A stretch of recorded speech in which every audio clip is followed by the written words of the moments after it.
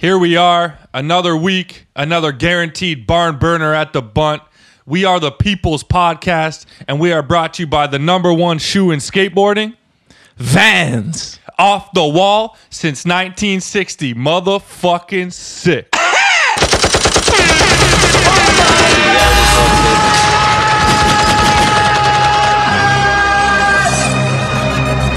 Drop that bitch.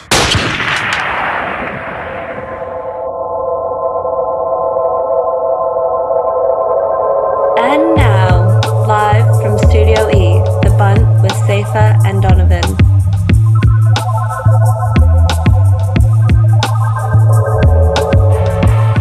Y'all know who we are, but I'll run it back for you one time. I'm D Jones. I got the ghost with me. As always, Antoine behind the scenes. It's a cool thing. Still. Break down what we got going on this week.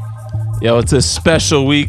Episode 5. We got a straight Canadian boss, a beast, a legend, Arron Johnson. Youngins, do your research if you're not familiar with the name. Straight out of the West Coast. Did it for years for Canada, making us proud. Real happy to have AJ in the building. Then you know what time it is. We answering the post office. Popped off this week. People using the new website. Love it. And then it's the rundown, baby. The skateboard world source for sports. Before we go any further, make sure to follow us on Instagram at The Bunt Live. Like us on Facebook at The Bunt. Keep sending your emails into thebuntlive@gmail.com. And make sure to visit thebuntlive.com. We got a web store popping. Post office submissions are possible. Voice notes. Anything is possible over at thebuntlive.com. If we've ever made you laugh, you got to go buy a hat. I think that's a fair deal. That's a fair trade, right? Yeah, and if we made you laugh twice, buy a hoodie. You know what I'm saying? So, Ghost, it's become a regular thing around here. The shout out of the week. What's it gonna be? Oh, this one's easy, man. Our boy, Bunt alumni, Magnus Hansen, just dropped a new part for Jenny Skateboards. It's on Thrasher. Yo, my man's a footy machine these days, eh? God damn. He is absolutely unstoppable. A true all-terrain skater, baby. And he's doing it in Vans. Shouts to Magnus, yo. Number one, baby. Like we said, we have Arron Johnson in the building this week. Absolute legend. Love watching his parts growing up. North 1, finishing it off with something special down Black Ice. Couldn't be happier to have him inside Studio E. That's some real shit, my G. Let's get this interview popping. But before we do, you already know what time it is. Let me haul at the fridge and grab a couple of them spicy green cans. Canada's premium Pilsner, Steam Whistle, the only buzz.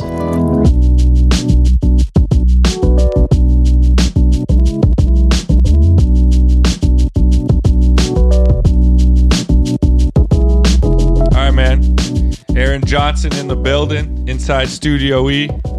We start every show off the same. Hit us with your favorite sports moment and your favorite skate moment. Yeah, I'm gonna start with skate moment.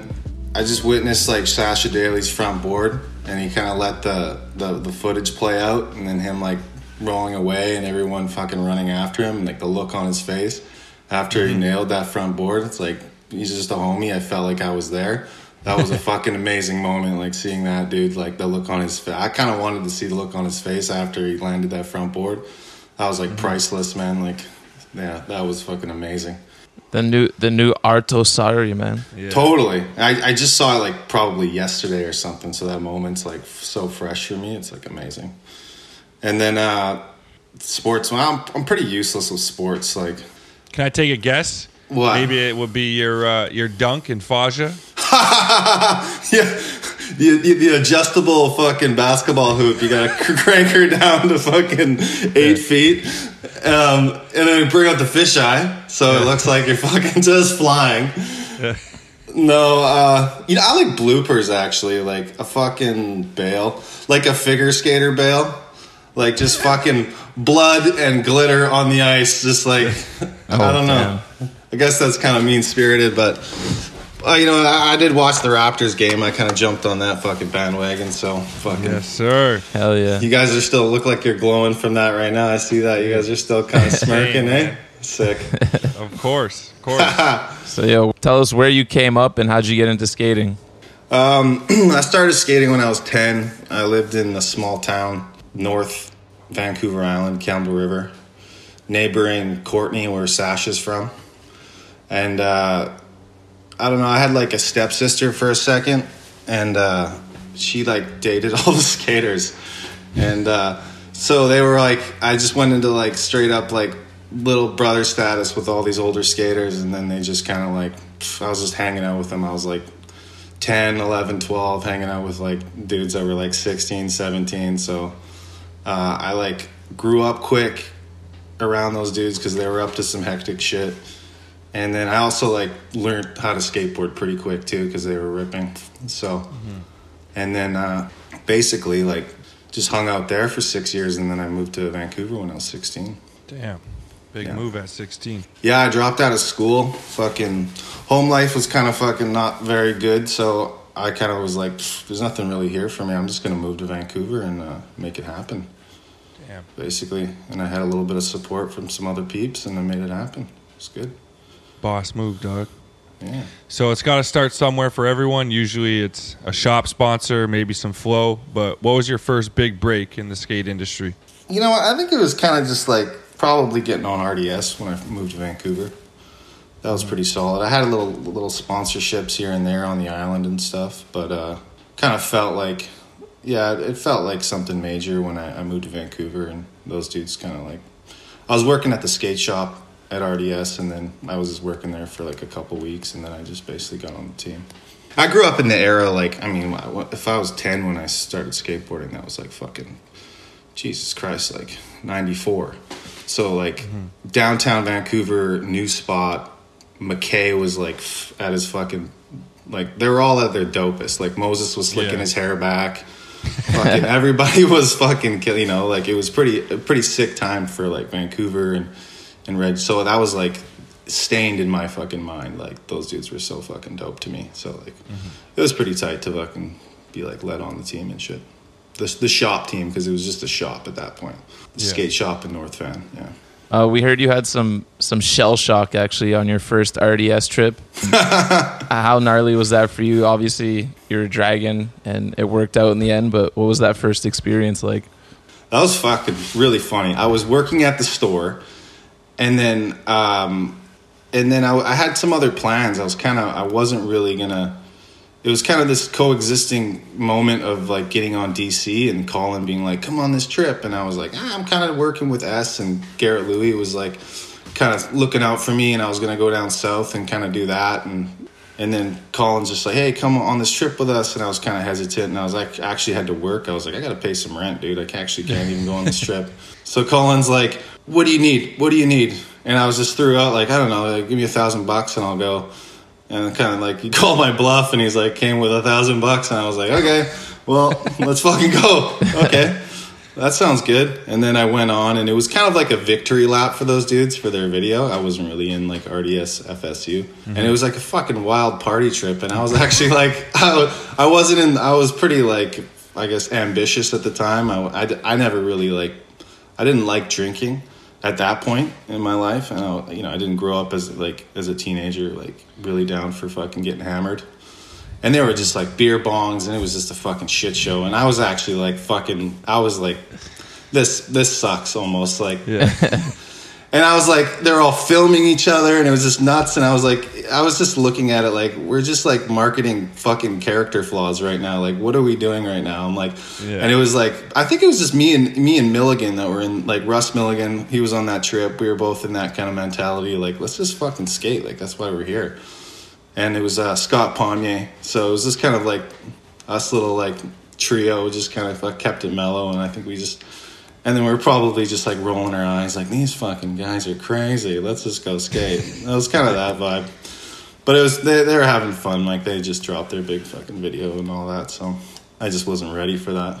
I was way too mellow at that point. How old were you on that first trip? I must have been like 20 or 19 or something. Definitely not tainted yet. In the years to come, man. You're working on it. Yeah, definitely. So tell us what it was like being the youngest drug dealer at the Ladner skate park during Slam City Jam. Any recognizable names you sold to, or what? For sure, man. Fucking that was like, yeah, I was a young kid from Campbell River, and we would be like, our Christmas would be Slam City Jam. I would buy like a massive bag of weed. I'd roll up there. I was like 13, 14 too, rolling up with like ounces. Yeah. And then knowing, and it was like, I guess I'd say like lame shit like tradables for fadables to like pros and shit. Like that was like that was my marketing strategy with. Well, I was like, I think it was Muska and the Shorties team. And it was like, it was so funny because you'd be like, oh, Muska, you want to buy some weed? And he'd be like, yeah, sure, man, fuck, sweet. And it was like, I sold him like an eighth, and he traded me like fucking Black Panther bearings and like so much fucking gear. And then he just rolls it up in one joint and like smokes it with me. And I was like, this is fucking amazing. Yeah. For a 13-year-old kid, like I was like in heaven. I was like, yeah. I wasn't a huge Muska fan though. I wasn't like, oh my God. Like I just thought it was fucking super entertaining and stuff. But, like, insane. Yeah. I actually honestly wasn't. I was like, I just thought this guy was like a fucking character. I was like, but you know, I actually kind of wasn't like super fucking down for Muska in a sense, like that. Actually, yeah, I was kind of like, this you weren't down for the boombox in the backpack. I wasn't emulating his style or anything. I wasn't like catching on to the trends, and so I thought it was kind of like everyone's copying Muska. I was almost just kind of like, fuck, this is crazy. Mm-hmm. All the power to it, but I was just like, I wasn't trying to get involved with it. Roll up your pants and do a Muska flip. So you had last part in the all-time great Canadian skate video, North. Looking back at it now, what does that mean to you? What was the process like filming for that? Yeah, that was cool. All credit due to Jeremy Pettit, who basically like made it happen. I think he like put a lot of financial risk. Like he just did everything he could to make that project happen, like financially and stuff like that. Like, yeah, I think he was taking out loans and doing all sorts of stuff, and then just getting all of us together. But it was just like a cool time in Vancouver. Well, I guess Canadian skateboarding, but it was kind of like all happening in Vancouver at that point. And yeah, there was just something a little bit magical about that. Just like, it was cool. It was pretty sick to have Ted like really give her, because he was always like, Ted was like, I wouldn't say he was a big trier. He was kind of always like, we'd always be like, I always like kind of envied that. I'd be like, fuck, I'm working so hard here. And this guy would be like playing video games for like a week straight. And then he'd just, you know, stroll out of his house and then just like fucking 5 clips, like nothing. And I'd just be like, fuck. But that was pretty sick to see like Ted take that serious and really put that part together. Ted's part was super special in that video. Mm-hmm. And McD and seeing Wade. We did some, you know, we didn't even do like massive trips for it too. Like we kind of like went to Calgary a little bit, but it's kind of funny how that kind of worked. It was mostly just kind of skating in Vancouver. Yeah, I think the 16 mil was cool. What Jeremy was doing there, he learned how to shoot film while making the video. Yeah, so we burned through like some of the shit was unusable. We burned through some rolls. I was like, oh, it was trial and error, but that was cool when you involve like 16 mil, especially at that time. That was kind of cool for the skits and stuff like that. I mean, like, he rented a beaver suit and shit. Like, there was, like, efforts to make the video and some of the details to it, like, kind of interesting, at least for the time. So, yeah, it all just kind of lined up. I remember the trailer dropping on the Transworld site, and I would just watch that on my lunch break every day at school over and over. Your line with the fakie flip. Oh, sick. Cruise around, backtail a ledge or something, kickflip a grass gap at the end. And there's a sick beat. I wish I could find that. I don't know if that trailer's floating around online anymore, but yeah, that was definitely one of my favorite videos back in them days. It was funny because Jeremy, he was smart about, nobody was quite on, they weren't really thinking about this at the time, but he was getting all the rights to all his music and stuff like that. He was thinking seriously about that, which was interesting because like, maybe he learned that from the RDS video or something. You can't just use a bunch of fucking random songs and they'll just fuck you over in the future if anything comes about that video. But it was a funny time in skateboarding too, because like that was a video that had like, you would like, oh, you can have the DVD or you could have the VHS. Yeah, so the guy was like duplicating videos, making DVDs, VHS, getting, we had distribution through Giant Distribution, like 411, the same people as 411 distributing that video. So that was pretty cool. It was just, it was an era kind of catalyst for sure. It was the time. What was one of your fondest memories from that era? Any good stories traveling with the guys or just skating? Around North time, it was funny. I was just strictly skating. Like, I was just no bullshit. I was just like eat, sleep, and skate around then. And we just tried to be as productive as possible. And that was probably like its most purest. Like, we were just trying to be the best skateboarders we could and all that stuff. Nothing really was like, there wasn't any kind of like, any nonsense going on. And it was pretty sick to have like Pommier and stuff, and Scott Pommier shooting really nice photos and stuff. And he was coming out and he was supporting that project and that era and stuff. Actually, I think the coolest part about North in that era was Cairo Foster. When I first got on Popwar, he actually came out before I was even on Popwar. He came out to the North premiere, so that was pretty sick. I was like, fucking. Damn. So like Cairo was like, I'll come to the premiere. And I like my little buddy Cairo Foster shows up to the premiere. I was like, for a high school drop, I was like my fucking prom date pretty much. I was like, holy fuck, here you go. And it was pretty sick. And he was stoked on the video, and I got on from there. So that was basically like one of the best things that came about North for me. Mm-hmm. Yeah, tell us what it was like getting scooped up by Popwar and skating with those legends like Cairo, Rob G. What was that experience like? Gonna do some trips because you guys came here to Toronto, did a demo.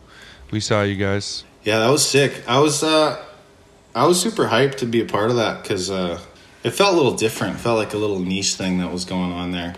And for me, it was like it didn't feel like it was trying to be too high caliber. Like, we were just trying to do some good skating and have some like kind of unique, the kind of design and the direction of it was like just trying to be kind of authentic and kind of political in a way too. But just cruising around skating with those dudes was amazing. Like Rob G, the energy of Rob G was sick. It was a pretty cool team. Like Kenny Reed was kind of like fucking, he was interesting dude, and that was cool to be around. And there's different flavors going on.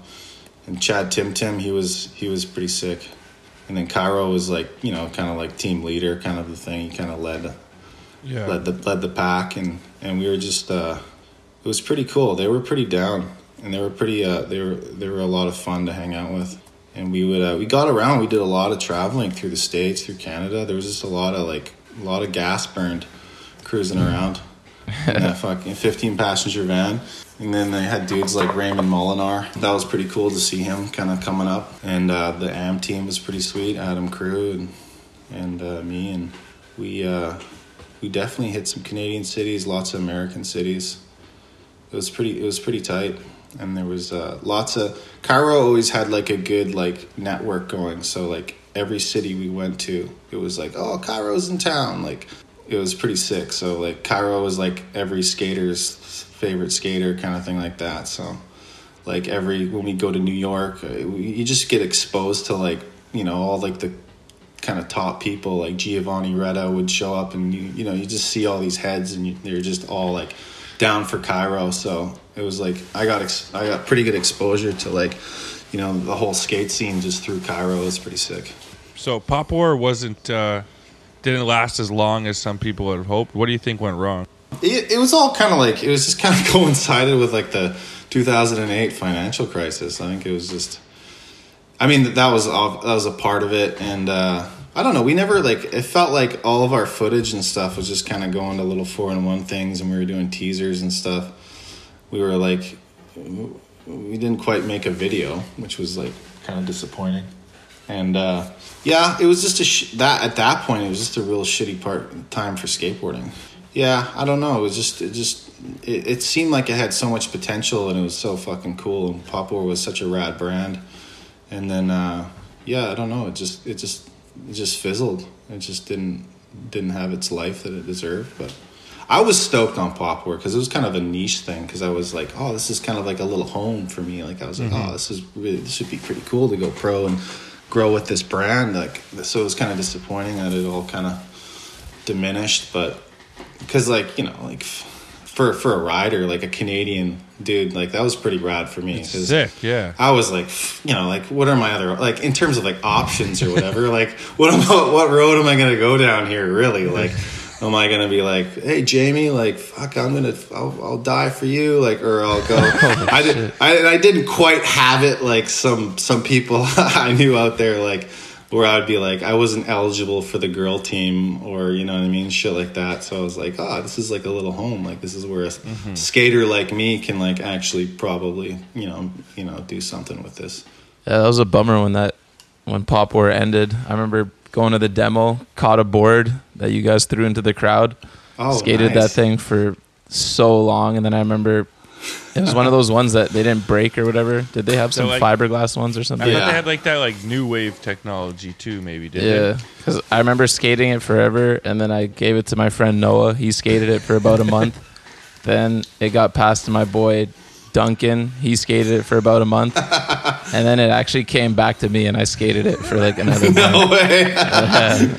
Did you guys have to like re-grip it like every fucking 2 months? Probably, I don't know, but that was good memories for sure.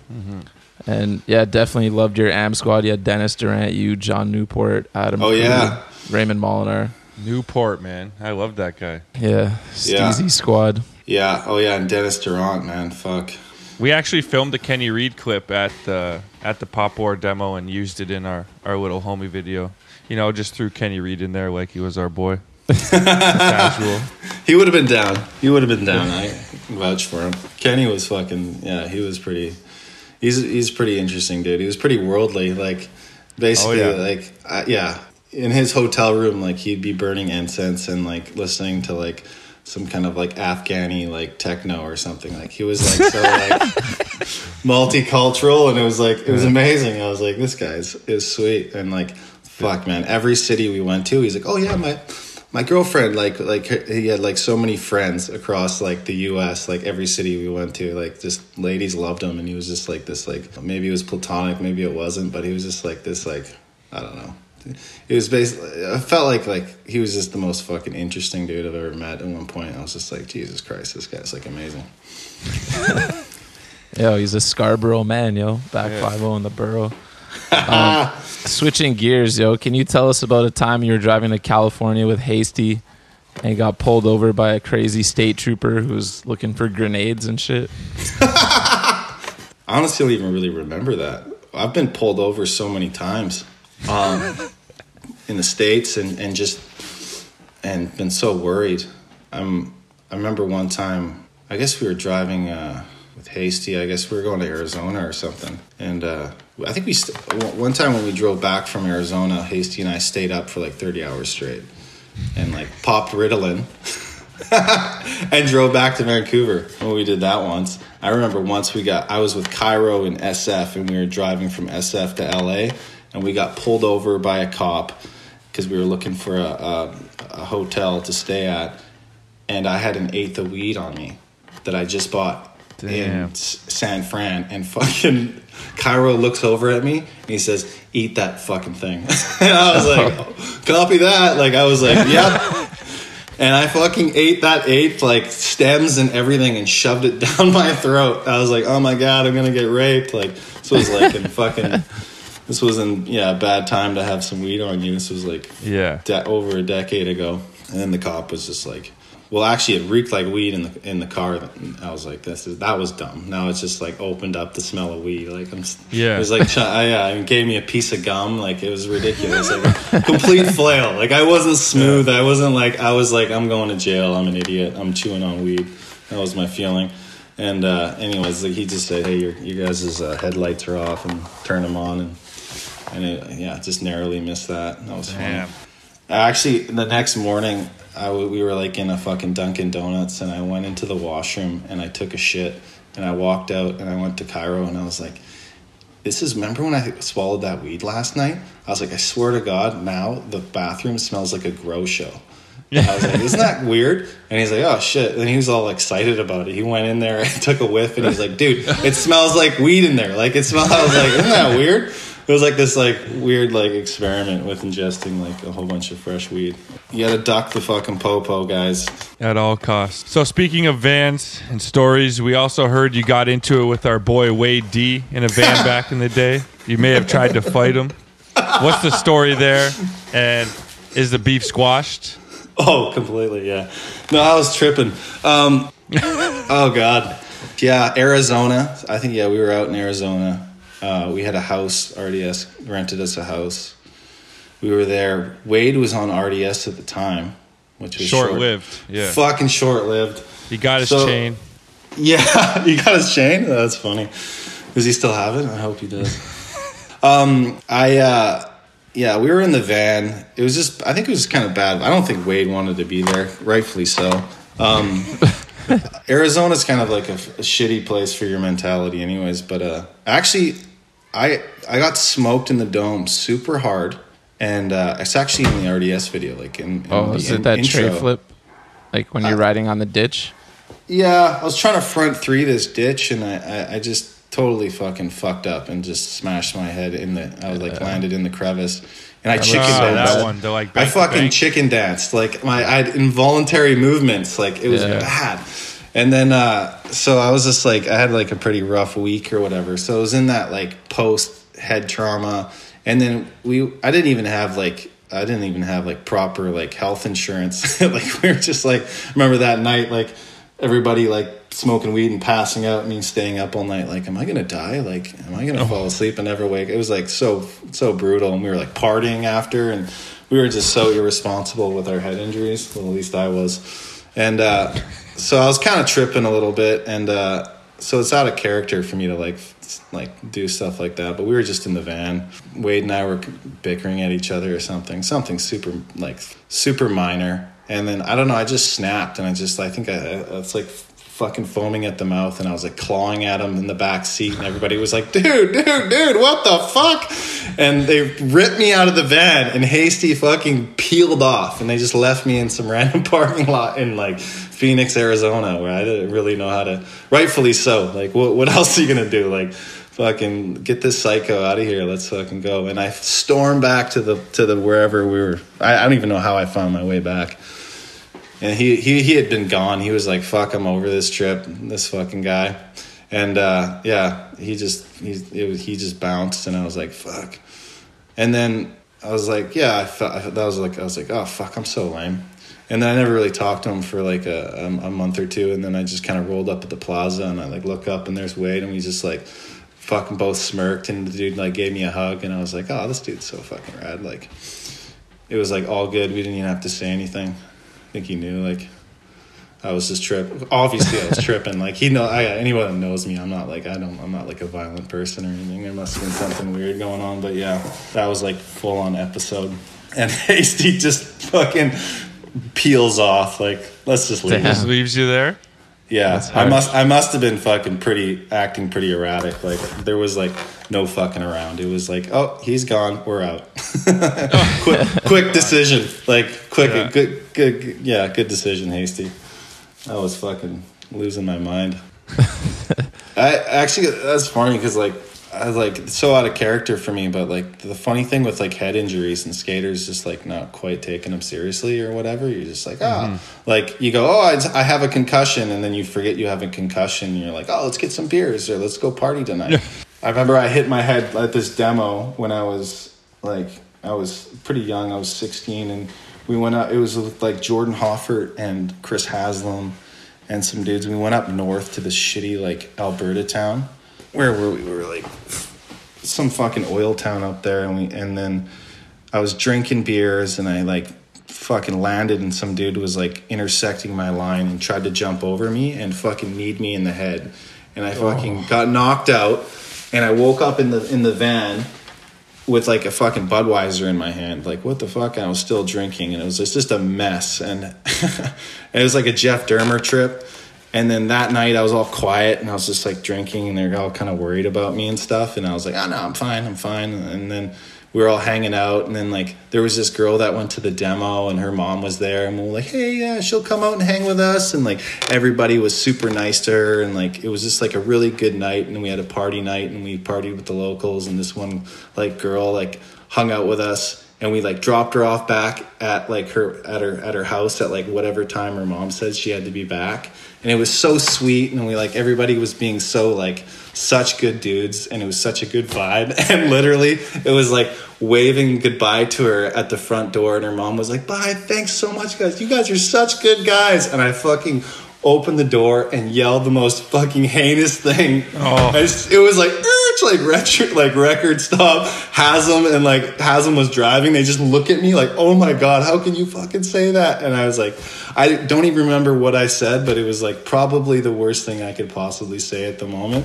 And like they literally just like drove off, and it was like they were so bummed, and I was just like, yeah, like I was like, what the fuck, like, and it was just another like bad like erratic head injury story. Like I'm a pretty good guy other than that, but like wow, like fuck. Don't hit you in the head. Yeah, take those head injuries seriously, man. They might just fucking make you act erratic for sure. Scary shit, B. It is.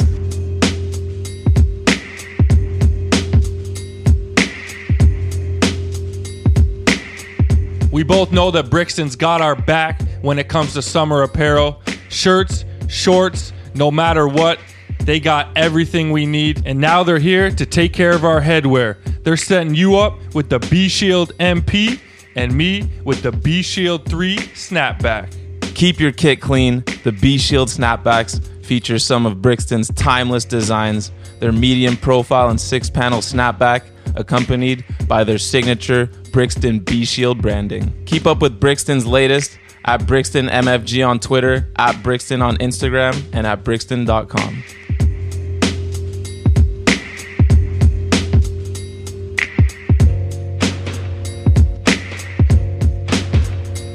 You dropped one of our favorite parts in what we think was a pretty underrated digital, Fajsha. How nice were you feeling on the board back then? That seemed like you were at the top of your game.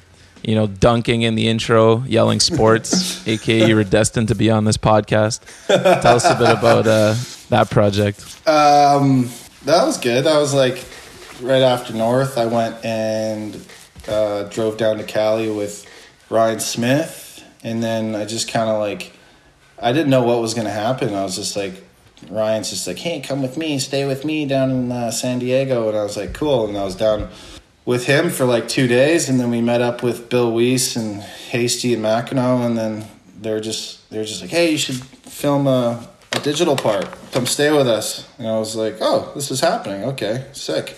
It just kind of happened like that, and then I just transferred my backpack to Bill Weiss's couch and hung out with Hasty and Mackinac, and that was about like 4 months.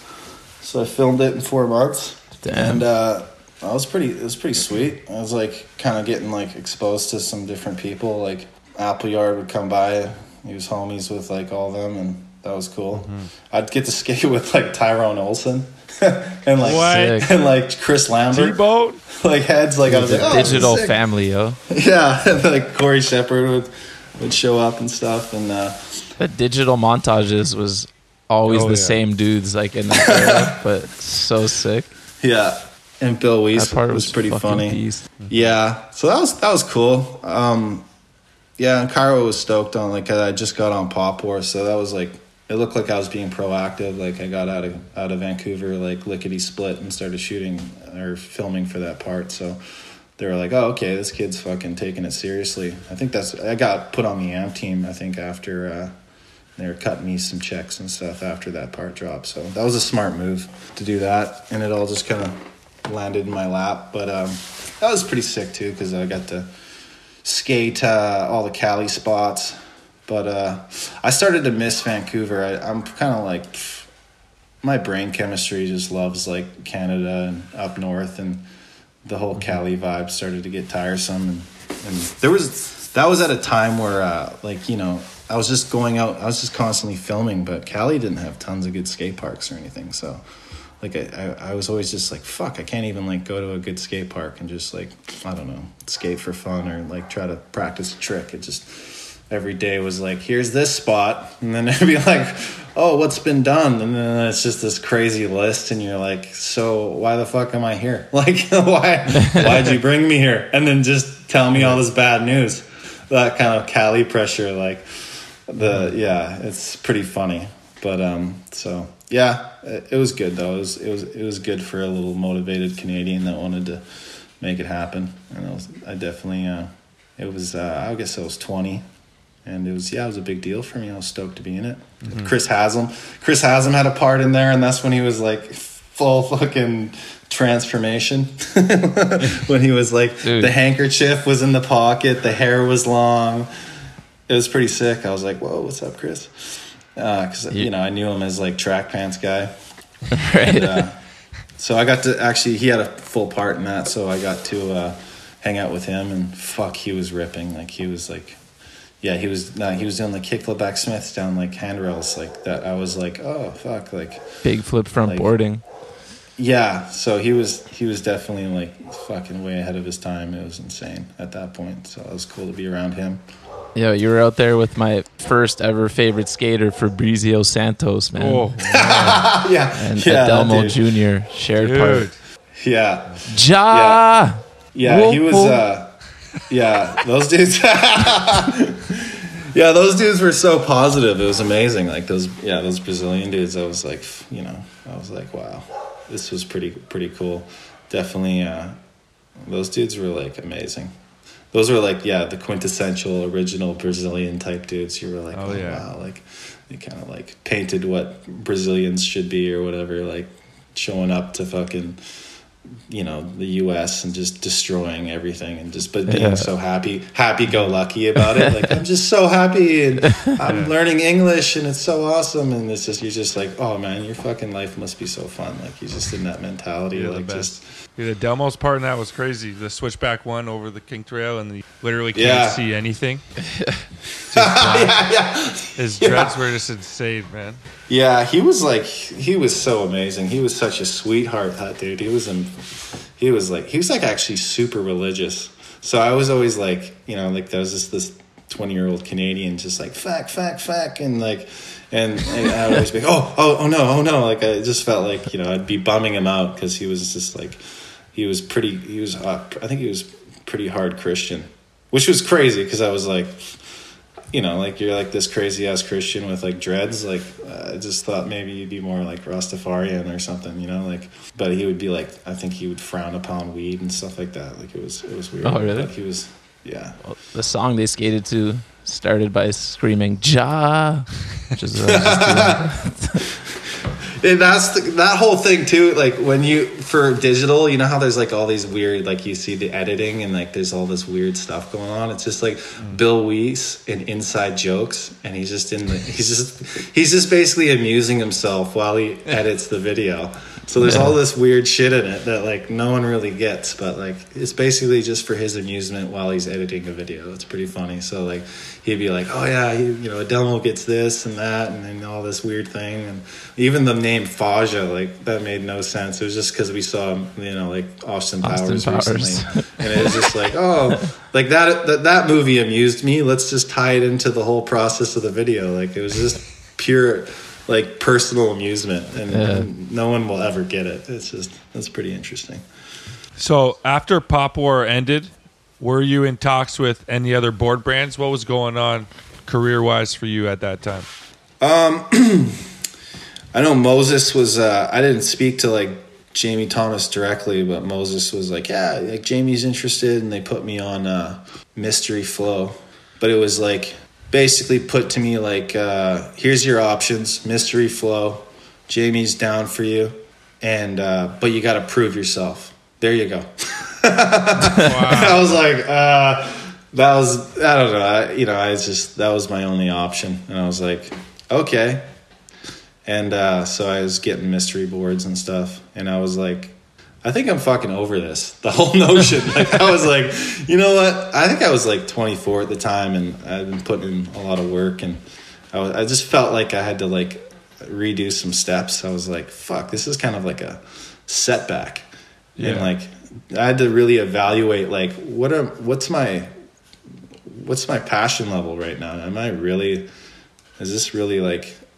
gonna really want this? Like, to even attempt this, because that's like a bold move, and I was like, you know, I'd really have to want it, and then to have to impress like the most like, you know, like intense, like that was the most intense fucking camp out there. I was like, basically like, you know, I was like, I think I'm over it. Like, so that was like, I kind of gave it like a college try, and I was like, you know what, I don't think this is like, I don't think I'm gonna impress Jamie right now. I don't think I'm gonna start hucking. I wasn't wanting to go in the direction of like going bigger. I was like, you know, I kind of want to just like, I want to get more tech, I think. Like, I was kind of thinking, like, maybe I'll, like, do more manuals. Like, that's what I was kind of thinking. And I was partying at that point, too. So, you know, everything wasn't just, the synapses weren't really firing off at that point. I was just kind of like, fuck. So that was basically my options after Popwar. And I wasn't really down for it. I knew I didn't have it in me. And I was pretty real. I wasn't going to kid myself. Like, this isn't fucking happening. You know, I'm gonna fucking break my leg before any of this fucking goes through. So yeah, I got on Kitsch. Dermer was starting his company or whatever, so I decided to do Kitsch instead. And Moses was like, when I told Moses, hey, I'm gonna not do this mystery thing anymore, and I'm gonna do Kitsch. He's like, you're throwing in the towel, and I was like, fuck you, no, I'm not. But I pretty much was, like, guaranteed. Like, I was, but I was like, I was kind of kidding myself, like, no, we could totally build. I think I gave him some like crazy ass speech, like, you know, I want to build like something Canadian, like you guys got to build RDS, and I want to really work with this with Dermer. And it was like kind of made sense in my head, but like, yeah, I was kind of just throwing in the towel because I was like partying a lot, and it was slowly just kind of fizzling at that point. My whole like. My love for skateboarding was kind of just at a low at that point. I was like, fuck, kind of needed a break. I was getting into a career in the film industry and stuff. And I started like kind of, you know, I was making a little money, and I kind of felt like I wanted to get a job and, you know, buy a car and do all that stuff that, you know, Canadian skateboarding wasn't affording me. So, fuck yeah, no doubt. You know what I'm saying? Can't blame you, man. At 24, if that's your option, is like, all right, now you're no longer you're back to flow through center and like have to send Jamie Thomas footage. Like, fuck that noise. And it sucks when you're in such a good place at Popwar, getting along with everyone, everything's going great, and then you have to make a decision on mystery. Yeah, and then under the pretense, like, but Jamie Thomas wants you to prove yourself to him or something like that. And I don't even know if that was. I honestly. That might even have been like a Moses tactic. Like, Moses might have not even talked to Jamie. Maybe Moses was just like, let me get inside this fucking kid's head. Let me spark a fire. You know, maybe it wasn't even directly from Jamie. It was just Moses saying that. And, you know, actually, like, fuck, like, nice, like, right on. Like, maybe that would have been like, you know, like, if that would have been funny if that would never even happened, and I was like, fuck, all right, and then it sparked something in me, and I was just like, and Moses was just like, I got in this kid's fucking head, look at him, he's ripping now, I'm fucking the skate whisperer, like that would have been pretty sick. But yeah, I was like, it actually backfired. I was like, that's probably the last thing I want to hear right now is like, I gotta fucking do this, like, fuck this, no thank you. Similarly, like the whole Canadian skate disrespecting. Like our boy Mike Hasty told us, he never quite cracked the American shoe market. You rode for DC Canada for a long time. How hard was it to fucking do that? Like, how come you think at the time no Canadians were really getting on shoe companies down there? Yeah, it was weird. Like, I was getting DC direct a bit, and when I first went down, and so I felt like I was like kind of cracking that surface, and I was getting like American checks for like photo incentive and stuff for DC, and I was like, I didn't even have an account in like I'd have to get like Paul McEnroe to cash my little photo incentive checks, and then so I could go to Trader Joe's. Like, that was basically, but then that was pretty short lived, and you know, and then DC Canada wanted to do like the Canadian program and stuff, and I think it's like. We're all just kidding ourselves because like we just don't have the numbers, we don't have the demographics, we're just not doing like, we just don't have the population, and it's like I think we're all hopeful like, oh yeah, we want to have this program that's like, you know, like what Europe has or whatever, but I mean we just don't have we just don't have the money. We just don't have the numbers, and it just doesn't seem feasible to kind of, you know, have a Canadian program that's sustainable and that everybody can you can profit off of, and so the skaters can get a piece of that. And then in terms of going down to Cali and trying to crack that market, you just, I don't know, it depends, but you know, Ryan did it. Ryan had a pretty sick shoe and stuff, but you got to just move down there and just make it happen. And Ryan only did it probably because he was he lived beside DC. He was in San Diego, fucking, he was all DC. He was you know, he couldn't have been any closer to a shoe sponsor. Filming trick tips in the skate park every day. And he was a special talent that, you know, I don't think his logistics had anything to do with his skating spoke for himself, and he deserved a shoe and all that. But yeah, it's kind of tough. Yeah, it's tough, and I see it now. You know, a lot of dudes they're just not quite getting their shoe that I think they probably deserve. And yeah, that's just you know what, because I come from right now I come from a union, a film union, and all that stuff. And that's where I feel all that shit, it's unstructured. You know, in sports and everything, there's more structure. There's more kind of there's more allocation to things and you know, things like that. So it's just it's still the Wild West. And I think that's what's rad about skateboarding, but it'll always be the Wild West. And it's just kind of you know what, it's just everyone, some dudes get shoes and some don't. And you know, it's just always 10 times harder for a Canadian, it seems. I think that's what makes that's what made Paul McEnroe. Why was Paul McEnroe so ripping and so crazy and everything like that? Because he understood that right away. I think someone told him that, and he just was okay, so I got to work fucking 10 times harder than everyone else. Yeah, and he got his shoe. I think, yeah, you got to. That's just basically how it is. But I'm trying to think. Ryan Smith is almost one of and then McEnroe. Those are the only dudes besides you know, Colin and those dudes with shoes. There's no Canadian shoes.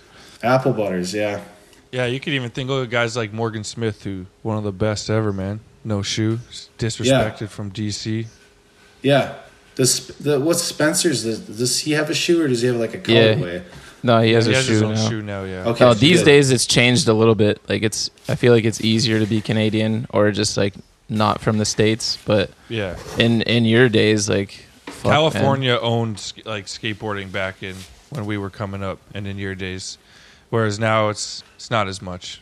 Yeah, I don't know. I just don't think I wasn't good enough to fucking be on a shoe team in a sense. I wasn't quite there. I didn't take it to that. So, and yeah, I don't know. It's we all kind of sometimes we're biased too. We're we feel our, you know, but we want our homies to get the shoe or whatever. But fuck, it's just understand. You got to just work, you know, way harder than the Americans. This is kind of part of it, and be there. I think that's call me biased, but I think you were good enough to have a shoe. Hey, maybe a colorway. I like that. We'll give you a colorway. It's okay, fucking. Fuck. It's I think that's funny. Okay, I'll go fucking green. What you were saying about not having the numbers though? And all that, and Canada not being able to support itself. Times have changed. Vans Canada took over the game, making it happen for all their riders. So they're definitely a good example for shoe brands out here. That's dope to hear. I like hearing that. Appreciate that. I love to be proven wrong when it comes to fucking Canadians getting theirs. Yeah, they're holding it down for fucking all of Canada. It seems like these days they really are. So. You seem to get pretty buck as a red dragon in the skateboard party area. Do you have a wild dragon story the rest of the world might not be aware of yet? We got a lot. Quite a lot. I was thinking about this the other day. We were in Toronto, and Moses. This is a good Moses story because he had this thing where he would carry condiments with him on a trip, and then he would squirt mustard or fucking ketchup on somebody or something. That was his retaliation. That was what literally I think we flew to Toronto, and I swear to God in his his like carry-on luggage. He's like, yeah, I brought the ketchup. Like I was like, oh, okay. Like I knew it was happening. It was like a thing. Like, yeah, anybody cuts me off when we're driving or whatever, they're getting ketchup. And I was like, oh shit. I was like, okay. This is I remember thinking in my head, like, aren't you fucking 30? Like, I was like, Jesus Christ, dude. And then anyway, I was like, this is going to be fun, actually. So how could it not be? So we pick up Ryan Smith, and we were just downtown Toronto somewhere. And he's like, this fucking guy in the camo suit, he's fucking with me. He's like, fucking, and we didn't. I was like, how is he fucking with you? Like, there's no like, there was no investigation on how he was fucked with. Moses was just like, yeah, let's get him. Mustard. I think he had like an option. He had like an option between ketchup or mustard. He's like, no, we're going mustard on this. And then he passes it to Ryan, and we're in a minivan. And I think it's like, it's me and Ted DeGrow in the back. And then it's like maybe Kurt Filipponi, and I think maybe Russ, or maybe, I don't even think Russ was on I forget, but I remember it was me and Ted in the back, and then Ryan was sitting shotgun, and Moses was driving, and he's like, fucking spray that guy. So it's a drive-by mustarding, and he mustards him, and then we kind of linger and laugh and see, like, as he reacts to the mustard all over his, like, he's got like basically a full piece like camo suit. And anyways, this fucking black Honda Accord pulls up right up to him, and his homie, and he's like, get in. And it's basically like, oh shit, he has wheels, and his homie is driving, and it's like, oh dude, this is gonna be a car chase. And it fucking fully was full on car chase. Holy Moses and the dude that was driving, like, you know, if I'm like a fucking just some scared little white kid in the back of a minivan, and I was just to look at this dude, I was like, whoa, this dude's gonna fuck us up. Like this, I don't think these dudes fuck around. These dudes aren't playing. Like, dude's in a full camo suit. Like, what do you think he's all about? Like, and so, you know, they're not, I don't think they're just down for getting mustard sprayed on them and move on with their life. Like, no, this is fucking war now. So I was like, fuck, oh shit. So we're being chased.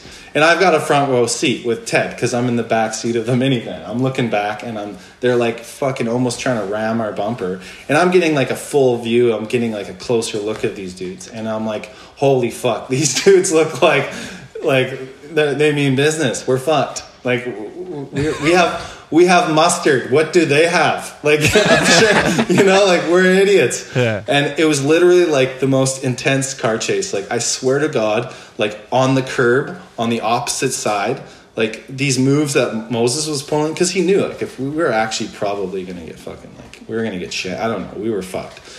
We bit off more than we could chew. And then literally, like, we blew through an intersection that was like, that had like a cop controlling the intersection. Like, so we blew through and like just dodged the cop. Like, we were making the craziest moves ever to fucking ditch this guy. And literally we did. And I was like, oh, thank God. And then I swear to God, the moment where Ted goes, oh my God, they found us. And I'm like, shut up. And I look back, and back on. Chase is back on. And we're doing it again. And we'd already done so much crazy fucking car, like, illegal shit. And we did lose him. We did lose him. And I was like, holy fuck, that was intense. I can't believe, like, yeah, Moses is an amazing driver. I was like, fuck, he should be That was insane. And then I remember, like, I swear to God, I remember, like, fucking, like Ryan being like, after it was all done, probably being like, yeah, I'm pretty sure that was the guy that was fucking with me, you know, like, I'm pretty sure, like, might have not been, I don't know, like, saying something fucking, like, ridiculous, like, holy shit, I can't believe we just went through that, like, that was fucking nuts. But that was like the end of the ketchup and mustard? Probably not, no. I think like, yeah, I don't think so. I think something like that, Moses was probably just like, man, I can get us out of anything. Like, because we got out of it, I think Moses was just like, he probably felt more invincible than ever. But that was pretty intense, though. That was pretty close. Fuck, man. Me and Ted were like fucking tripping. Like, I couldn't believe, like, I think that was like, maybe Ted fucking quit after that. He's probably like, I can't do this anymore. Mid car chase, he's like writing an email. Yeah. But yeah, he'd just fucking spray like ketchup on people trying to kick us out skateboarding and stuff like that. It was pretty funny. That's cool. You never knew what was gonna happen next. Trying to do your job and just kick someone out, and next thing you got ketchup all over yourself. Yeah, like, damn, Moses. I think he'd wait till like it was like, I don't think it'd be his first move, but maybe if he felt like this guy was being kind of a dick, then he'd be like, okay, it's ketchup time. Like, I think Moses is not like an animal, you know. He has a code. Moses has a code. Every man has a code.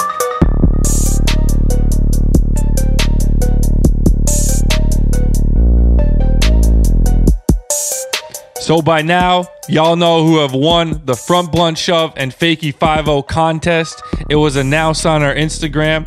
So it's on to bigger and better things and more boxes for the people, man. We got a new contest this week. Ghost, break it down. It's real simple. Little research, and you're going to have diamonds on your wrist. You heard? All you need to do is be the first to tell us who the new team member is for CHPO, who will be joining forces with their already stacked team of Nuge, Ali Boulala, Vanessa Torres, and Fernando Bramsmark, to name a few. Head over to @CHPO brand on Instagram for some clues or pretty much the straight answer, baby. And email it over to thebuntlive@gmail.com, and a box will be showing up at your door.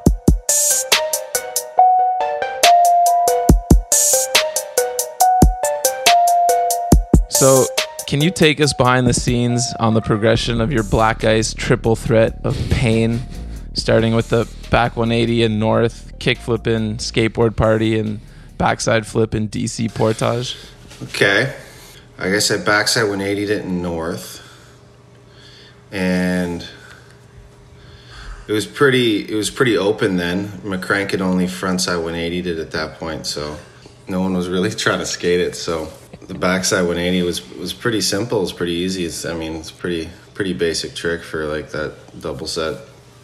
But I was pretty young, so I remember just being like kicking out a lot on the back 180 needlessly, and I was just bruising my young little feet. And that I was like, yeah, I actually had this weird mental block. It's super slippery. You like fall on the way. It's like just hectic, but. So I, trying it all those times, I hucked off it, so I got to know it really well. And then the kickflip, I guess that was like, I don't know, a year or two later. Everybody was trying it. I was surprised no one landed it. And I just kept being like, as another week would go by, I'm like, no, still nobody has kickflipped this thing yet. Like, man, and you'd hear like, oh. Or maybe like I'd be at the plaza and I'd see Cassie like courting the next skater to go and try it, and I'd be like, "What are you guys doing?" I'm gonna. And maybe they knew maybe I was like in the running or whatever, and they'd be like, "Oh, we're just gonna go over here," and then I could smell it like you guys are gonna try the kickflip.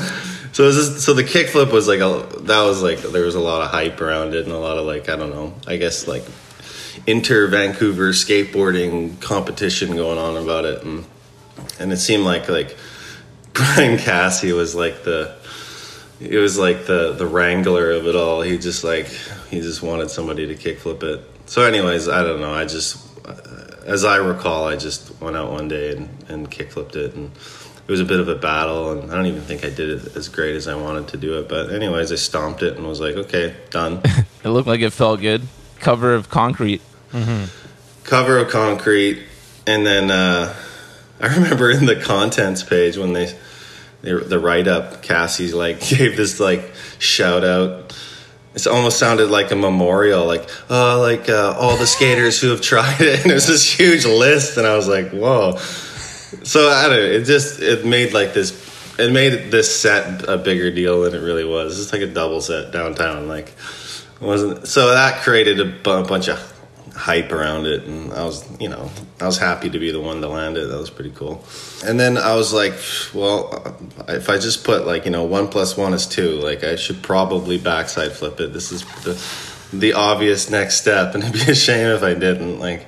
So I was kind of hesitating on it a little bit, and then I was hearing people who were trying it, And then I think Sasha was trying it, and I was like, ooh, I was surprised he didn't land it. And then some other kid, Will Stout, he like broke his ankle on it, and I was like, ooh, that's encouraging. Jesus. I was like, great, go right on. So I was like, I was thinking, but you know, at that point, I just knew that set so well. And then I was thinking, like, you know, I was kind of like, at that point, when everyone was trying to backside flip it, I was kind of partied out, and I was just kind of like, let's say like on the end of what would say my career. So I was kind of thinking like, man, I should probably just do this, and then just that'd be a good, if I did decide to just walk away from all this skateboarding shit, then I could at least have that under my belt. And then like always, Brian Cassie,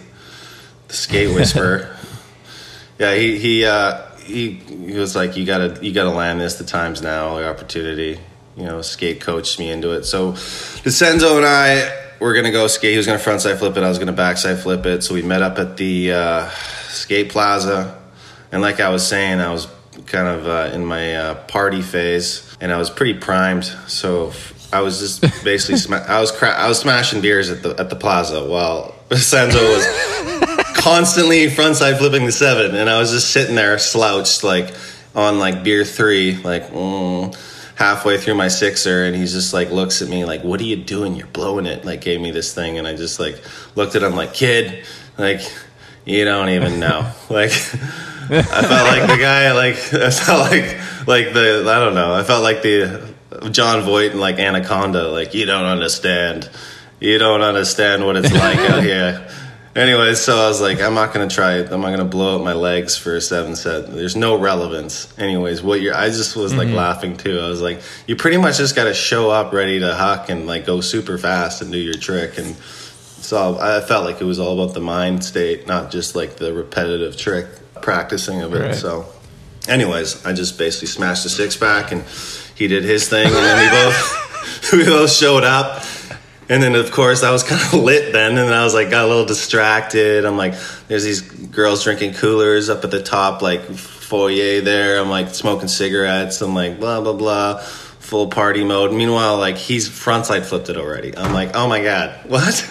And I haven't even warmed up, and like, but his hand, I don't know, like he put his hand down though. So I was like, you're not going to do it again? Like what? Anyways. That's fine. He's like frontside flip things 3 times bigger than that without his hands down. Yeah. But this particular one, I was like, what the, you know? So Reynolds had to like redo it. Good. Okay. Anyway, so I was like, oh my God. Like, and then Cassie, of course, the person that like had organized this event, was looking at me like, kid, what are you doing? You're blowing it. Like, and I'm like, okay. So I'm like rushing, and so I ollie it. It hit me too. I was like, this is a spot you get kicked out at. Like I should have been trying this. Like I'm an idiot. Yeah. So I felt like in my mind, I was like, oh my God. I felt like I was like late for a deadline. Like I was a kid at school. Like, oh no, I've procrastinated. I need to make up for it. So I just started stomping these backside flips, and I think I did it in like 5 tries, and that was like the 6 tries. Yeah, 6 tries. That was the quickest I ever landed anything. I was just ready to go. Plus, I was like it was all about the mind frame, and I was pretty lit up, and I was pretty used to like kind of drinking and skating at that point, because I was in like my most functional part of my pseudo kind of alcoholism in a way. I wouldn't say I was an alcoholic, but I was like, I went through a nice little phase there, a nice long, decent phase there of being a pretty big party, enjoying some beers. Yeah, and 6 beers was like nothing. That was just a way to get to a buzz. So that's how I kind of got into that. And then the funny thing was the backside flip. Yeah, I was in the skate portage, and meanwhile that backside flip did nothing for me for my career, because they knew how hard I was partying. And they were like, we're going to stop paying you. And I'm like, I just did like the biggest backside flip I've done in my life. Like, doesn't that count for something? And they're like, we don't want that money to go to partying. And I was like, okay. I was like, thanks for the intervention. Like, what?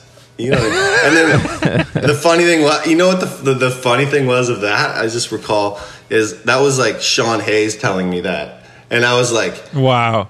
through some other marketing people, but they all had a discussion and talked about my partying, and I just looked at Hayes like, dude, aren't we partying together right now? Like, and I was like, that's rich. Like, you're telling me I party too much when basically like you're kind of like the bad influence. That's real rich. But I was like, whatever. I was kind of trying to chase a film career at that point, so I was like, whatever. You can keep your small little check for DC Canada. That's cool. Oh. And then the funny thing was that backside flip, which was like, you know, in terms of milking that backside flip, which that was done, that it was in the portage, and then all of a sudden it was in the Momentum video, which I was glad that I was like, that's better. That's a better video for it to be in. Yeah. Then the Mike Endo, he had like some internet thing there where he'd do like an OMG. And he'd like kind of pump up a trick and put that on, and then so I was just like, oh my god, it looks like I'm really milking this trick. It's like on 3 different platforms right now. I was like, Jesus, I look desperate, like, and then here I am talking about it like over a decade later, still milking it. It's probably why I only got on this podcast. Is I'm the dude who backside flipped that big black thing in Vancouver. It's funny.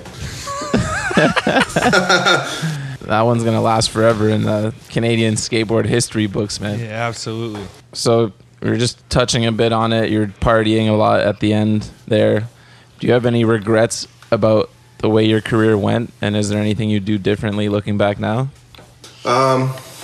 Yeah, I got a bunch of regrets, I guess. But, you know, I kind of just goes to the essence of like, well, yeah, I hear a lot of people being like, live with no regrets. Like, no, have some regrets. Like, I feel like regrets are healthy. I think it's just about how you negotiate them. Don't be a little bitch about it, but like just have some regrets and be like, yeah, you know, like, of course. Yeah, it's something to learn from. Besides the hangover after after some of the good skating, I've almost regret every hangover I've had, like that I didn't go out and get it the next, if it obstructed me from going out and getting it the next day, you know, like so many times I prioritized party over skateboarding, and that was dumb. I'd be like, that's one thing I regret, because like, and then I also don't regret being able to, like, some people can live that moderation, and that's something I regret that I couldn't quite, like, you know, get a handle on or even recognize at that point. You gotta just, you know, there's one homie that just gets like too piled out, and then you're always just like, man, like you're just you can see them kind of like wasting their time and talent a little bit, and you're like, that's dumb. You should reel that in a little bit. It's okay to have fun, but some people get a little carried away, which I personally did. So what are you up to these days, man? These days, raising my daughter, who's sitting on my lap right now, being so good, nice and quiet, listening to daddy's stories.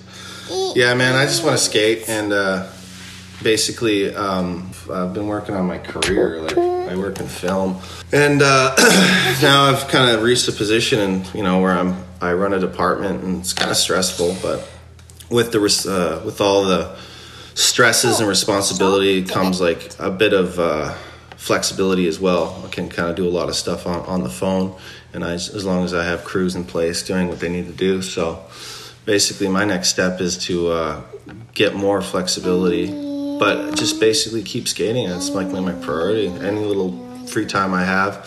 I moved up to Squamish, BC, like a little small town on the way to Whistler. It's got a good little skate park. So I have a skate park that's just down the road, and that's basically it. Just like, you know, keep paying down this mortgage and raise this little girl. And you know, I'm 35 now. It'd be nice, you know, nice to keep going. I see it, and keep healthy, and just keep doing what I was doing, skateboarding. I'm gonna be filming video parts, but other than like, well, maybe one for ours, maybe one for our video. Down for that. You got lots of gas in the tank, man. I'd be stoked. There I go. I got a project. That's all it takes, right? You got to have something. Exactly. You got to have something to film for. So that's great. That's something to look forward to. I'd be stoked to be in that video. I'll bring it. Consider it done, man. Yeah. Making deals. Black ice is still there, B. Yeah, absolutely. Yeah, what? Yeah, I know, right? I was gonna. Yeah, I think the ollie and then firecracker down the last set hasn't been done. So aside from the Bunt video, What's next for Arron Johnson?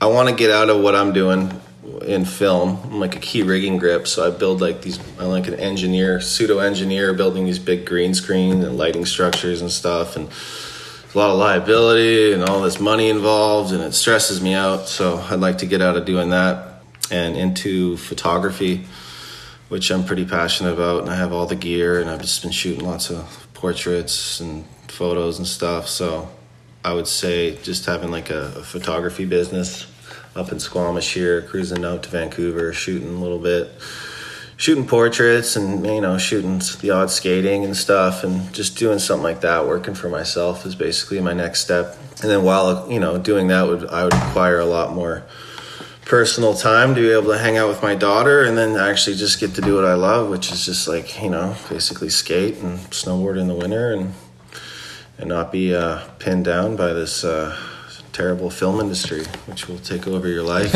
Be careful. Be careful, Ghost. Yeah. Hey? Yeah. Get out while you still can. Or you can make a lot of money, though. It's a good opportunity to make money. And you know what? And I just got sucked into it because I took this, like, you know, I just always went for the higher positions or whatever. But if I could give anyone advice, is just to keep it part-time, and you could just, you know, don't take those higher positions and just keep it part-time, because it'll just take over. That's where I'm at right now. I guess I'll just stay put. Well, no. Cephas, you can get into gripping, man. Just, you know, you can tell them that, like, you got me, like, Wednesdays and Mondays and Friday or whatever, you know, or like Wednesdays and Thursdays, and you got to be skating. You need your extra long way. You got to just let them know. And you give them a couple pairs of shoes. When you get in the union, and if you want to do that, give them a couple pairs of shoes. That's what got me into my career straight up. I was like, I knew nothing. I was useless. And I was like, hey, I got these DCs. What size feet you are? And then they just were like, I could do no wrong. I was fucking up all over set, and it was all good. Kept the shoes coming, and they taught me up. So that was like pretty much, if I didn't have that, like my career would look a lot different. It's funny. Well, my problem is I do give shoes to the homies, but I just give them to other PAs, so that's not helping me. Come on, man. Well, that's make good. better use of There's those. nothing that hurts me more than seeing a PA with like shoes with holes in them, and then it starts raining. Like, I'm like, yo, dog, like, what size are you? I got you. Yeah, man. My heart goes out to the PAs.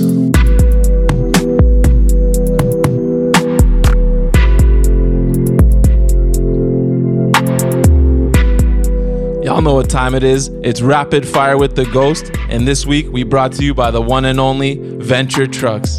In case you've been sleeping, Venture Trucks' new 5.6s with 825-inch axles are available now in polished team editions and polished V-lights. For anyone on that 825 board like me, bustin' switch trays, get yours at finer skate shops worldwide now.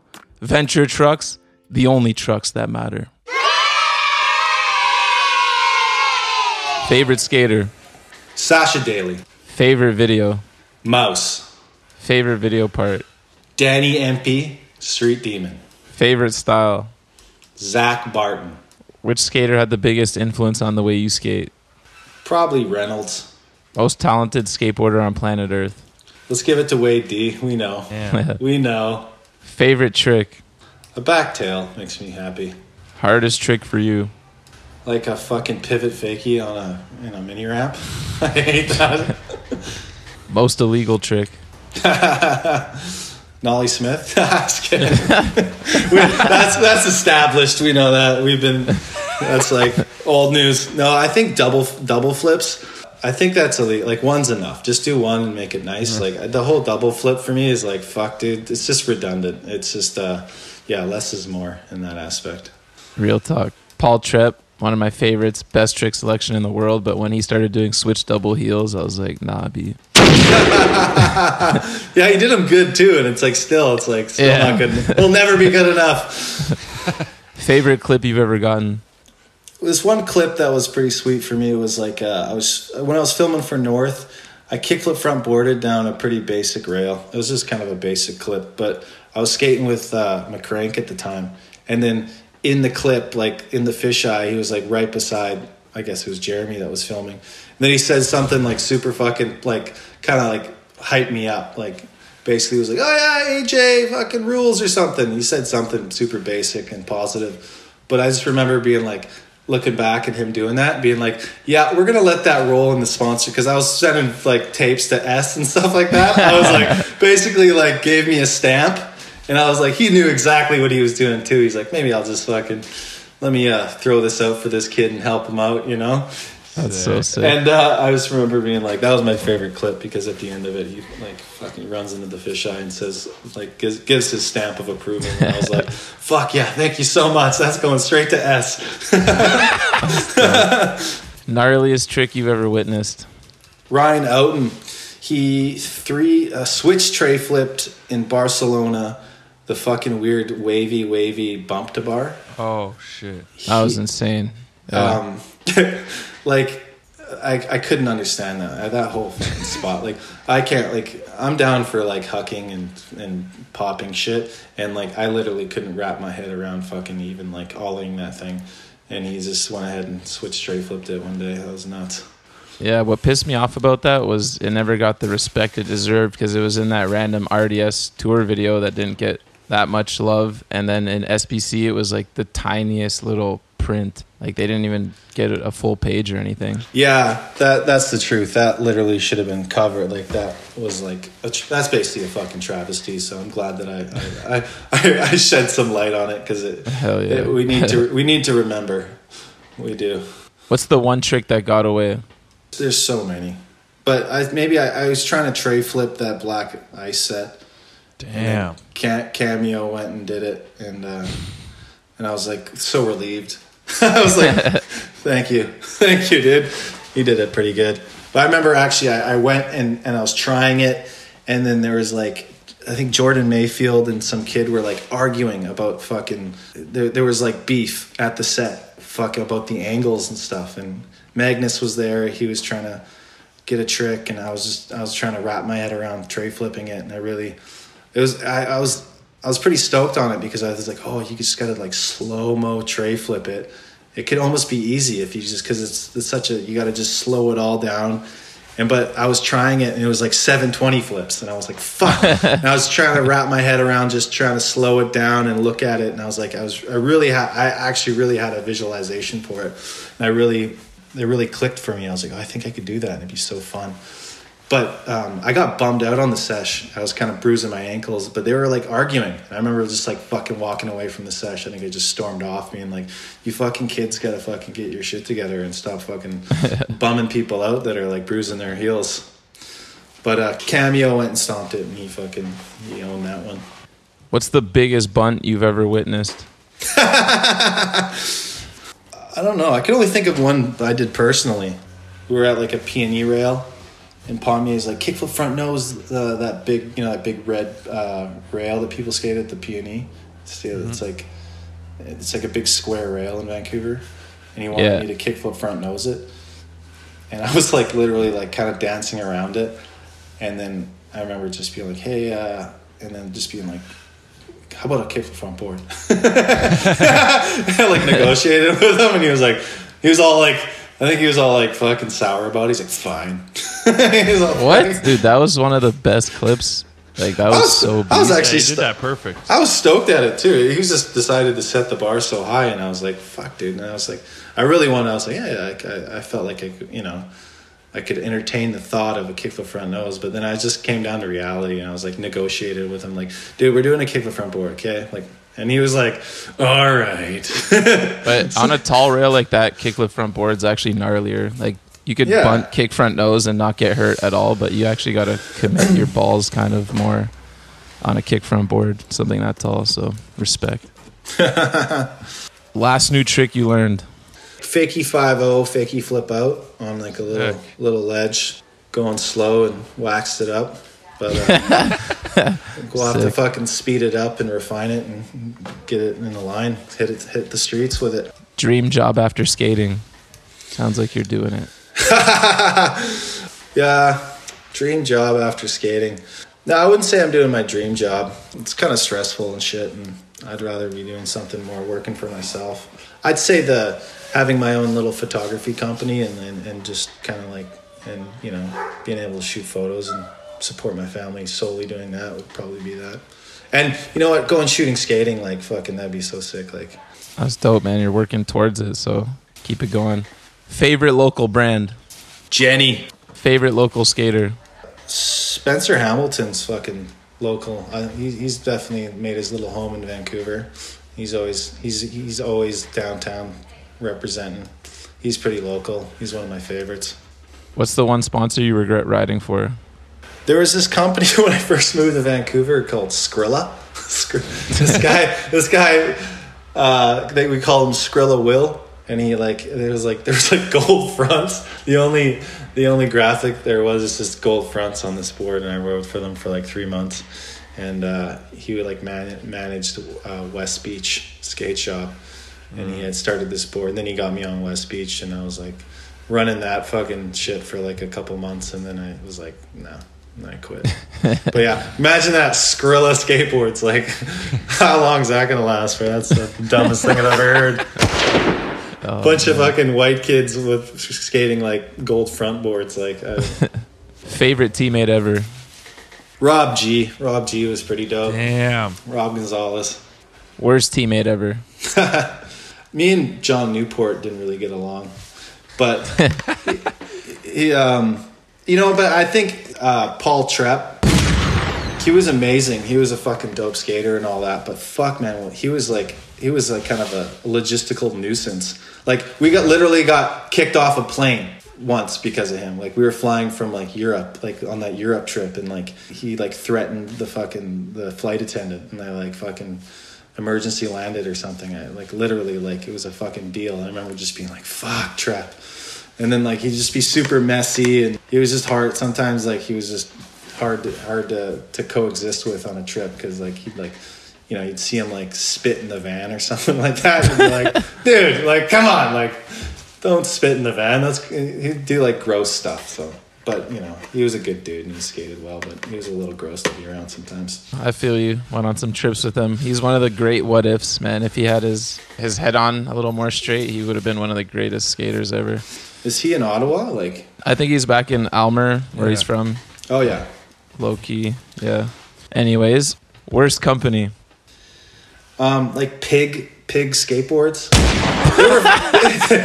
they were fine for wheels, but then they got into wood, and it was just like, I don't know. I don't think fucking wheel companies should like turn into board companies. But like, there was some weird, like, there was some like stylistic fucking kind of directions there. It was just kind of like, I think there was a lot of trying hard over there. I don't know.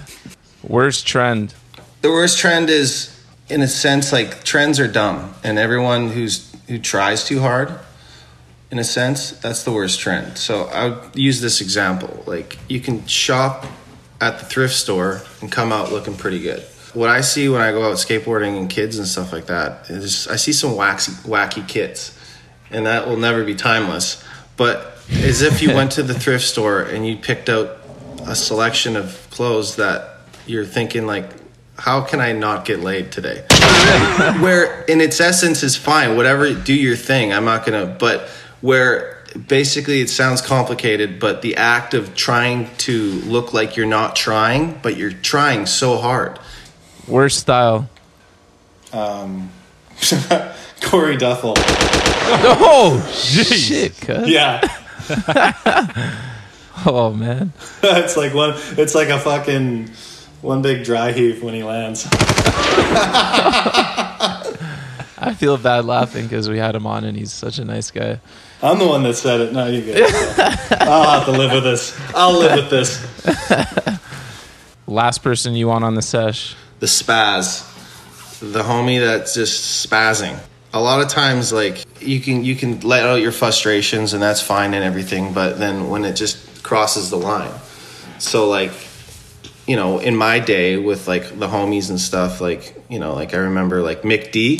Oh, yeah. Blaka.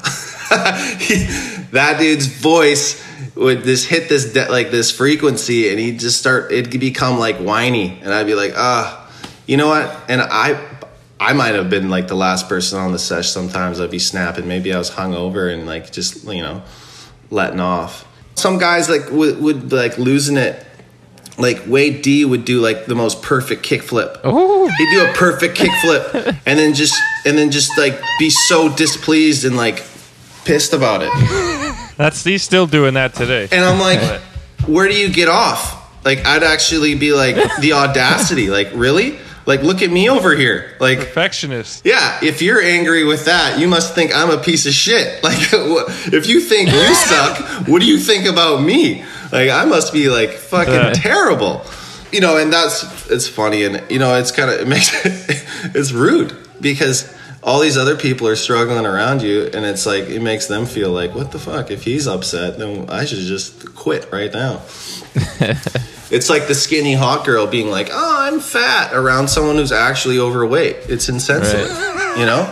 So in this comparison, you know, Wade's the skinny white bitch and I'm the fat chick. This is the comparison I'm using. But basically, so yeah, this dude's like spazzing on the sesh, you know, like losing their shit. I mean, Travis Stanger would have like mental, I didn't skate with him tons or anything, but he would have like just these breakdowns, and it was just like, why are all these super talented people having like breakdowns, like when it's like you see the average skateboarder coping with those stresses every day? They're like, yeah, same old, took me 10 tries to do this kickflip back tail, that's pretty good on average, you know, that's all right. Negotiate that fact.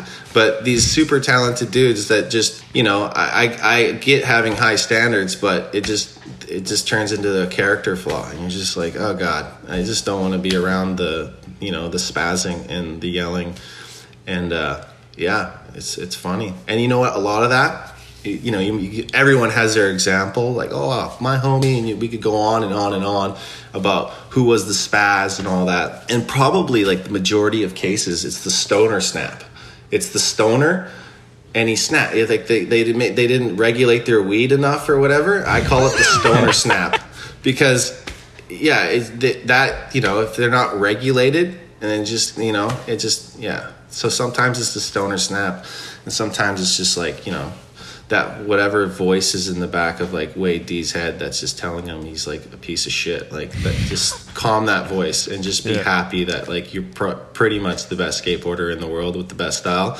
Like, just, you know, let that ride and enjoy it. Fuck, man. Enjoy it, because like you're gonna end up like Steve Jobs. You know what I mean? Like, fucking basically. I mean, in their defense though, when you're that good, we can't understand that, right? So it is all the best skaters, like, you know, Morgan, Bobby, Wade, they all get so pissed, but it's the expectation, man, like you said earlier. We can't understand that because we're just regular humans. When you're that good, it must be frustrating to fucking fuck up like a random trick. I don't know. Can't even pretend to understand that. Yes, we are just mere mortals. We have no perspective on these, you know, anointed ones, for sure. I have no idea what that's like, so. All right, y'all. That's going to wrap up the interview with Arron Johnson. Man, thank you so much for stepping inside Studio E. Appreciate it. It was an honor to be on, and you guys fucking do a solid podcast. You guys got big things in your future. Wow, thanks, man. Thanks, man. Honor to fucking get you on for sure.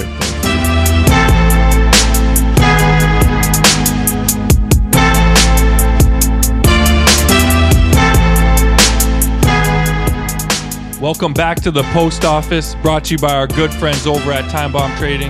And this week, it's all about the S symbol. The S symbol is resurrected from the S Heritage line and has been updated for the fall season of 2019. This classic S design has been reissued with advanced features such as STI Energy Foam midsole for supreme comfort, mesh underlays for breathability, and reflective accents. Only one thing left to do: head down to your local skate shop and get yours before it's too late. Let's get into these emails. You've got mail. First up, we've got an email from Mark Berry, proud member of the Bunt Live Fantasy Football Listener League. Who do you guys feel like is the most underrated skater of your generation? Two come to mind for me, and one is actually Canadian: Adam McNatt and Ronnie Krieger. What do you guys think? Thanks for the email, Mark. Seeing as you chose one Canadian and one American, we're going to do the same. And I'm going to spark it off with Ryan Lay. I feel like one of the best skaters. He's got a little bit of everything and maybe doesn't get as much shine as he should. Yo, I'm going to go with the big homie, Wade Fife, Canadian legend. He definitely had his time, in the spotlight, but I think the industry in the States slept on him and he could have had a long, prosperous pro career. But he's still holding it down up here in Canada. Much love. Definitely not underrated by us, but maybe the rest of the industry. Real shit. All right, next up, we got a voice note from the legendary Feedback Ted. All right, what up, guys? This is Ted again with another section-related question. I do realize that I am wearing out your gracious welcome with my tenuously connected to your podcast related questions, especially regarding sections. I feel you on that answer, so thank you for clarifying that. I don't expect you guys to do any more work. What you do is cool. Can we maybe eliminate the section in the letters box where I ask these kind of pointlessly rambling questions? And also, how much backlash are you still getting for your illegal tricks article? Ted, thanks for dropping another line in the post office. Love hearing from you, dog.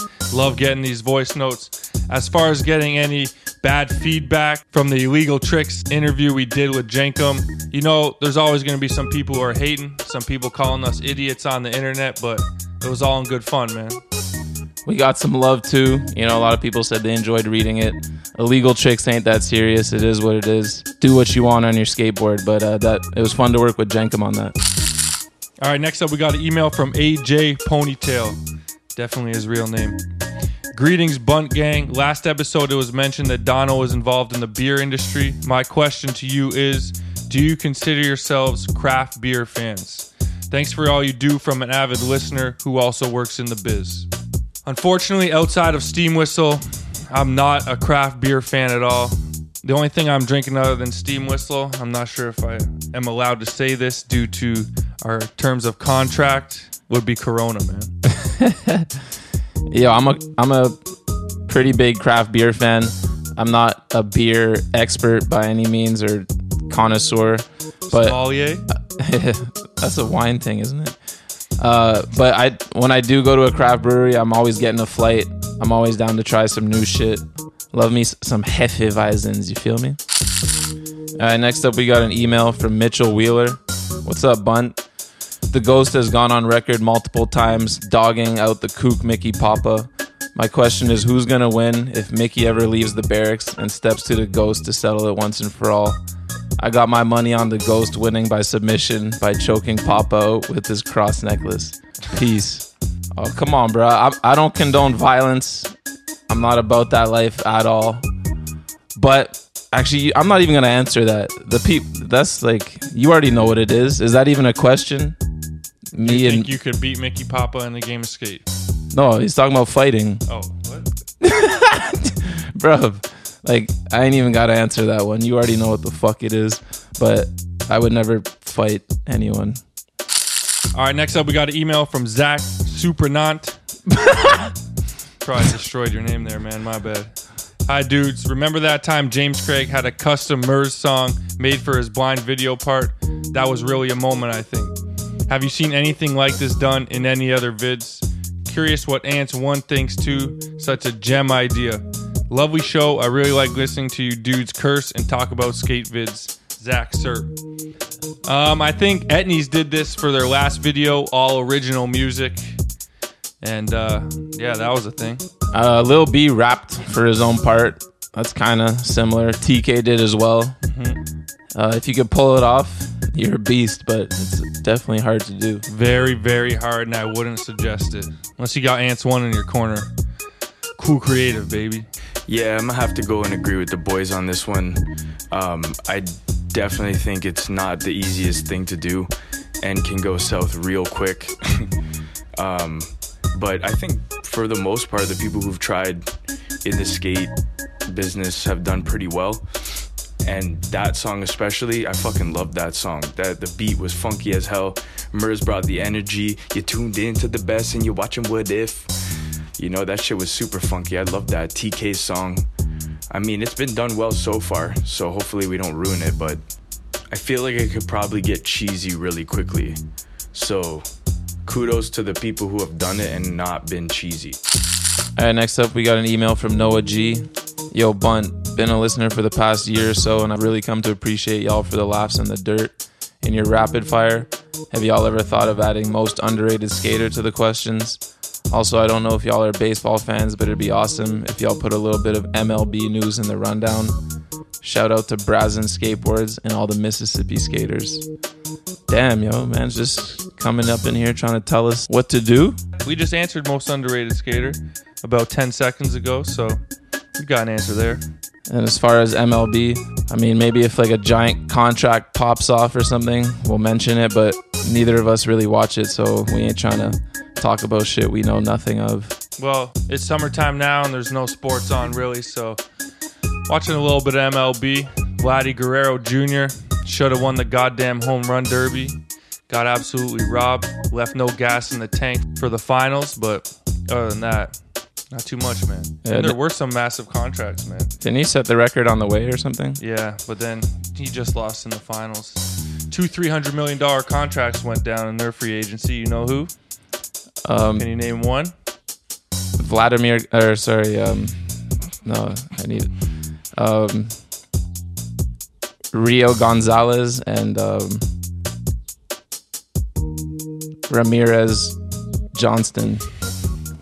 Well, Noah, that right there is the reason why you don't get very much MLB news, man.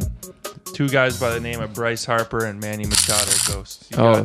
Machado, that's the name. That's what it was on my of? tongue, yeah. Come on, don't you have like Bleacher Report notifications for that? Right. You think I turned those ones on? Muted, eh? All right, y'all, that's going to wrap up the post office for this week. Keep getting them emails into the buntlive@gmail.com or head over to the buntlive.com, buy yourself a hat and a hoodie, and drop us a line. Yeah, but thanks for the email, Noah G. Didn't mean to come at you, but keep listening, brother. Y'all know what time it is. It's the Rundown, the skateboard world source for sports. We about to start in some familiar territory, but I think we're going to go off the beaten path a little bit for the Bunt this week, man.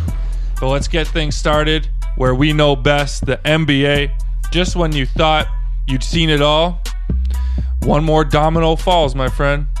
Yeah, we both thought Westbrook was going to Miami. That was the word on the street. Kind of made sense. But Houston decided to make a splash, and I commend them for it. I mean, I was kind of the mind of run it back with Houston, even though no one's talking about it. They took the Warriors to the verge 2 years straight. Mm-hmm. And then all of a sudden, everyone's talking about LA. You know, you run that team back. But I guess the beef was real. I kind of like it, man. You trade basically the second worst contract in the league, because John Wall's obviously got the worst, for the third worst contract in the league. And you go with the youth movement. You bring the boys back together. There's no more locker room issues. I like the move for Houston, man. I also like the move for Oklahoma City, just solidifying 2 more first-round picks and 2 more pick swaps. And now they got Chris Paul, who more than likely is not going to be playing very many games, if any, in Oklahoma City. So I think it's win-win for both. Houston had to take another step, try something different, clearly. CP3 and Harden, they were a great match, but they could never get over the hump. And now it's Westbrook and Harden back again, 2 usage monsters. We'll see how that plays out, but they're good buddies, so I wish them the best, man. So here's the thing. OKC, we rewind it back.